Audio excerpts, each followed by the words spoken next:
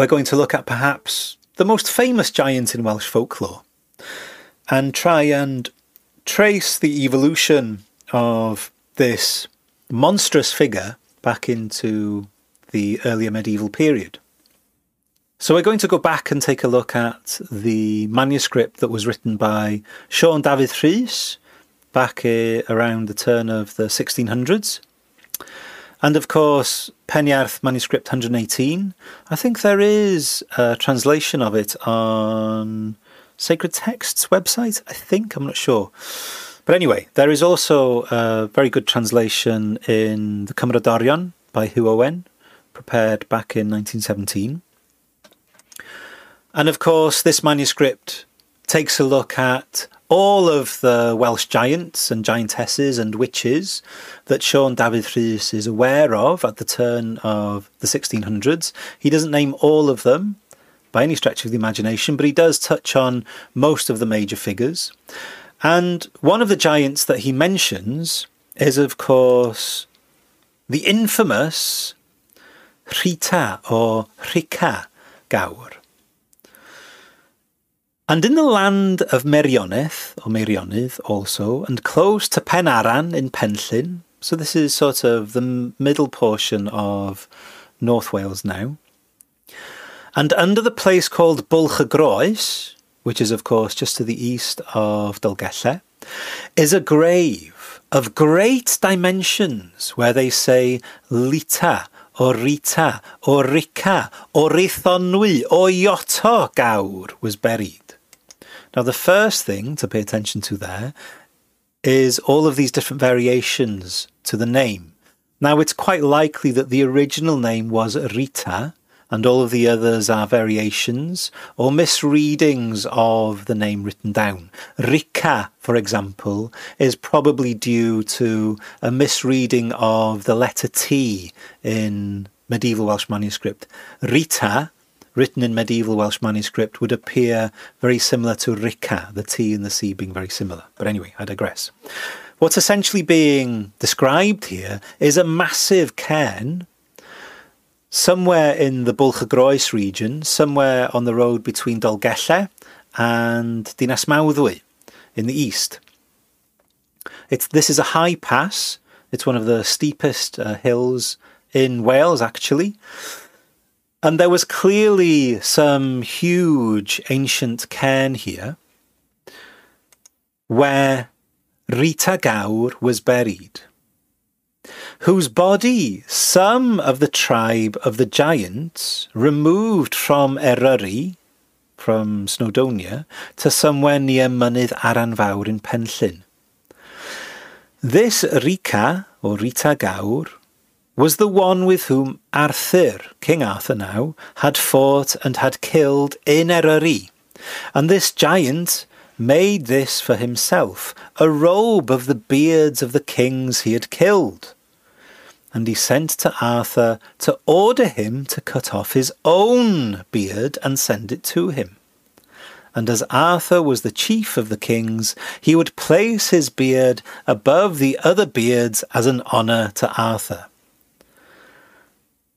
So, of course, the only honour Rita Gawr is willing to show Arthur is the fact that he will place his beard higher than all the other beards he's ripped off the faces of Welsh kings. And if he would not do that, he begged Arthur to come and fight him, and the victorious of them to make a robe from the other's beard. And after they went to fight, Arthur had the victory, and he took the giant's beard and his robe of beards made from killing other Welsh kings.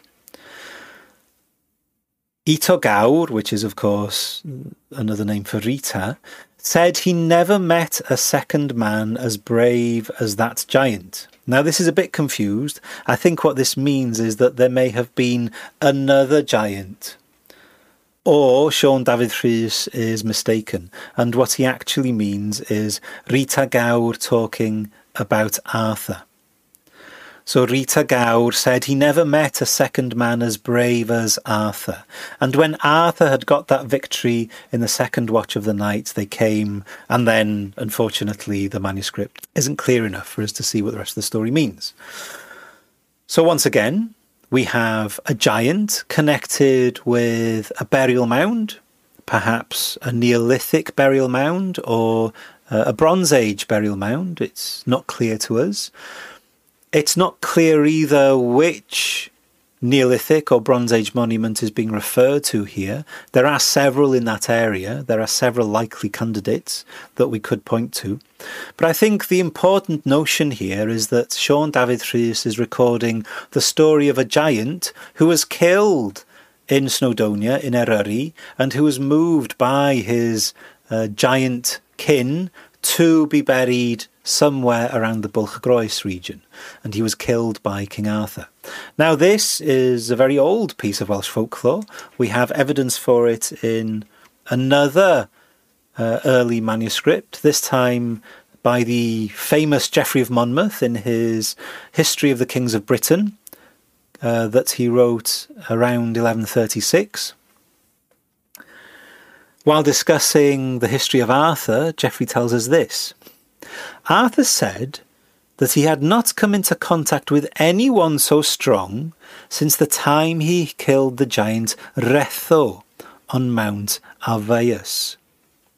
Now, Retho is almost certainly Anglo-Norman rendering of Rita. Geoffrey of Monmouth, of course, was in the habit of simplifying Welsh names, such as Myrddin, turning into Merlin, etc., etc. So it's not surprising that Geoffrey has this attitude to Welsh names, simplifying them for his Anglo-Norman audience. After the latter, after Retho had challenged Arthur to single combat, Retho had made himself a fur cloak from the beards of the kings whom he had slain. He sent a message to Arthur, telling him to rip his own beard off his face, and when it was torn off, send it to him, since Arthur was more distinguished than any of the other kings. Retho promised in his honour to sew his beard higher up the cloak than the others. If Arthur would not do this, then Retho challenged him to a duel, saying that whoever proved the stronger should have the fur cloak as a trophy, and also the beard of the man he had beaten. Soon after the battle began, Arthur was victorious. He took the giant's beard and the trophy too. From that day on, as he had just said, he had met nobody stronger than Retho. So, 1136, we have pretty much the same story, which is a strong piece of evidence that supports the idea that Welsh folk culture was very conservative. Sion Dafydd Rhys writes his version of the story down 464 years later, suggesting that 464 years, this story has been preserved in quite a durable form in the Welsh oral tradition. As you can see, it's almost identical in terms of its narrative. Now, of course, Sion Dafydd Rhys could well have been drawing on the story preserved by Geoffrey of Monmouth. That might be the case. Although it's also quite likely that he was simply relating a piece of folklore from his area. The rest of the manuscript is really a collection of folklore with only a few allusions to other historical sources, other historical written sources, that is. Now, Sion Dafydd Rhys was clearly very interested in the great giants of Wales, not just because it was of antiquarian interest to him, but probably because they were quite popular figures in Welsh folk culture. And of course, we can trace this idea of a giant and the special beard of a giant, or the relationship between giants and beards at least. We can trace this all the way back to the story of Culhwch and Olwen, one of the great Welsh prose classics probably written down sometime in the 11th or 12th century, certainly contains far older material still. So we can see that this connection between giants and beards that we're going to look at now is actually very, very old. So in Culhwch and Olwen, we have the figure Ysbaddaden Bencawr, Ysbaddaden, the chief of giants.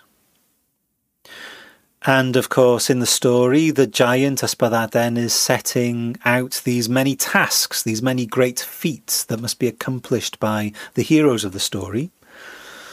And Ysbaddaden lists this long string of tasks. These are a few of them. Though you may get that, there is something you will not get.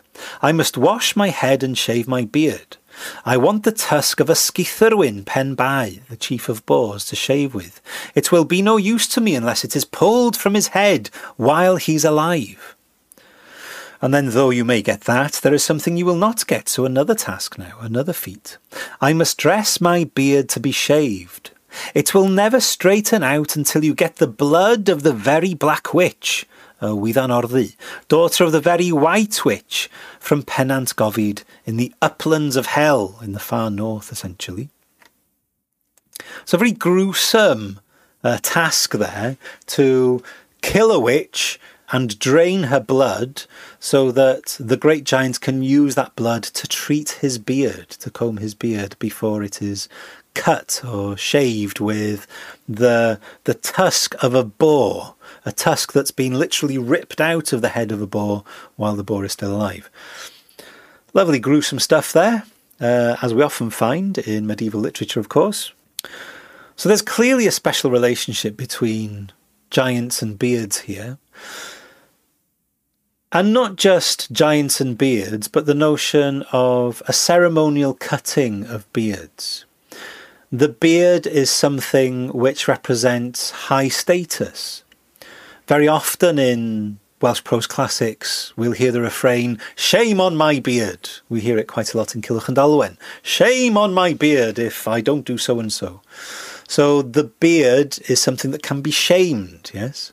So shaving the beard, the ceremonial shaving of a beard, is something which is obviously of some ceremonial significance in all ancient Welsh society, something that has something to do with shame and honour. Now, the taking of a beard, the taking of your enemy's beard, is of course taking a trophy as proof of dominance. So whereas Rhita Gawr would prove his dominance over the Welsh kings and ultimately Arthur by stealing their beards, instead the great King Arthur proves his dominance by not only killing Rhita Gawr but also taking the beard. So this notion of the beard as a trophy to shame your enemy, that the beard is somehow aspect of your physical person which relates to honour. Obviously it relates to physical maturity. It's obviously something that's related to machismo and masculine strength and power. So we can understand the sociological reasons behind this. But it also suggests that one of the ancient features of Brythonic culture, of perhaps Iron Age Celtic culture, was perhaps the magical properties of beards. That stealing the beard was perhaps akin to stealing your enemy's power. That stealing the beard was perhaps like stealing the head. We know that various cults of the head were also popular amongst various of the Celts. Perhaps the head was where the soul resided or the spirit resided. Perhaps this is where the life force resided, and that taking the head was in some way taking the life force of your enemy. The beard perhaps may have had a similar function in Brythonic belief. It's difficult to say. The other aspect of this mythology, of course, is the idea of the giants being associated with ancient stone monuments. And later folklore suggests that Rhita was not only associated with a grave in Bwlch-y-Groes, but was also associated with a grave on yr Wyddfa. Now, John Rhys in his classic Celtic folklore mentions a little piece of interesting local knowledge here. Local to Eryri, to Snowdonia, is overheard calling the highest mountain in Snowdonia Gwyddfa Rhita. Rhita's cairn. A Gwyddfa there is the Welsh word for a cairn or a burial mound. Now this, of course, is the name for Yr Wyddfa, the highest mountain in Wales, which the English call Snowdon, of course, and at the minute there is a fair amount of discourse on whether Yr Wyddfa should simply be called Yr Wyddfa, out of respect for the Welsh language and Welsh culture, and whether we should set aside the English name of Snowdon. Of course, Yr Wyddfa is far more meaningful in historical terms because it relates to this legend regarding Rhita Gawr and Arthur, and this very ancient idea of giants and their trophy beards. So it's a very important part of Welsh culture that's attached to this mountain's name. Now, of course, there isn't a cairn on top of Yr Wyddfa. All there is a modern construction and some steps, and there's, of course, a cafe as well by today. There may well have been cairns on top of Yr Wyddfa.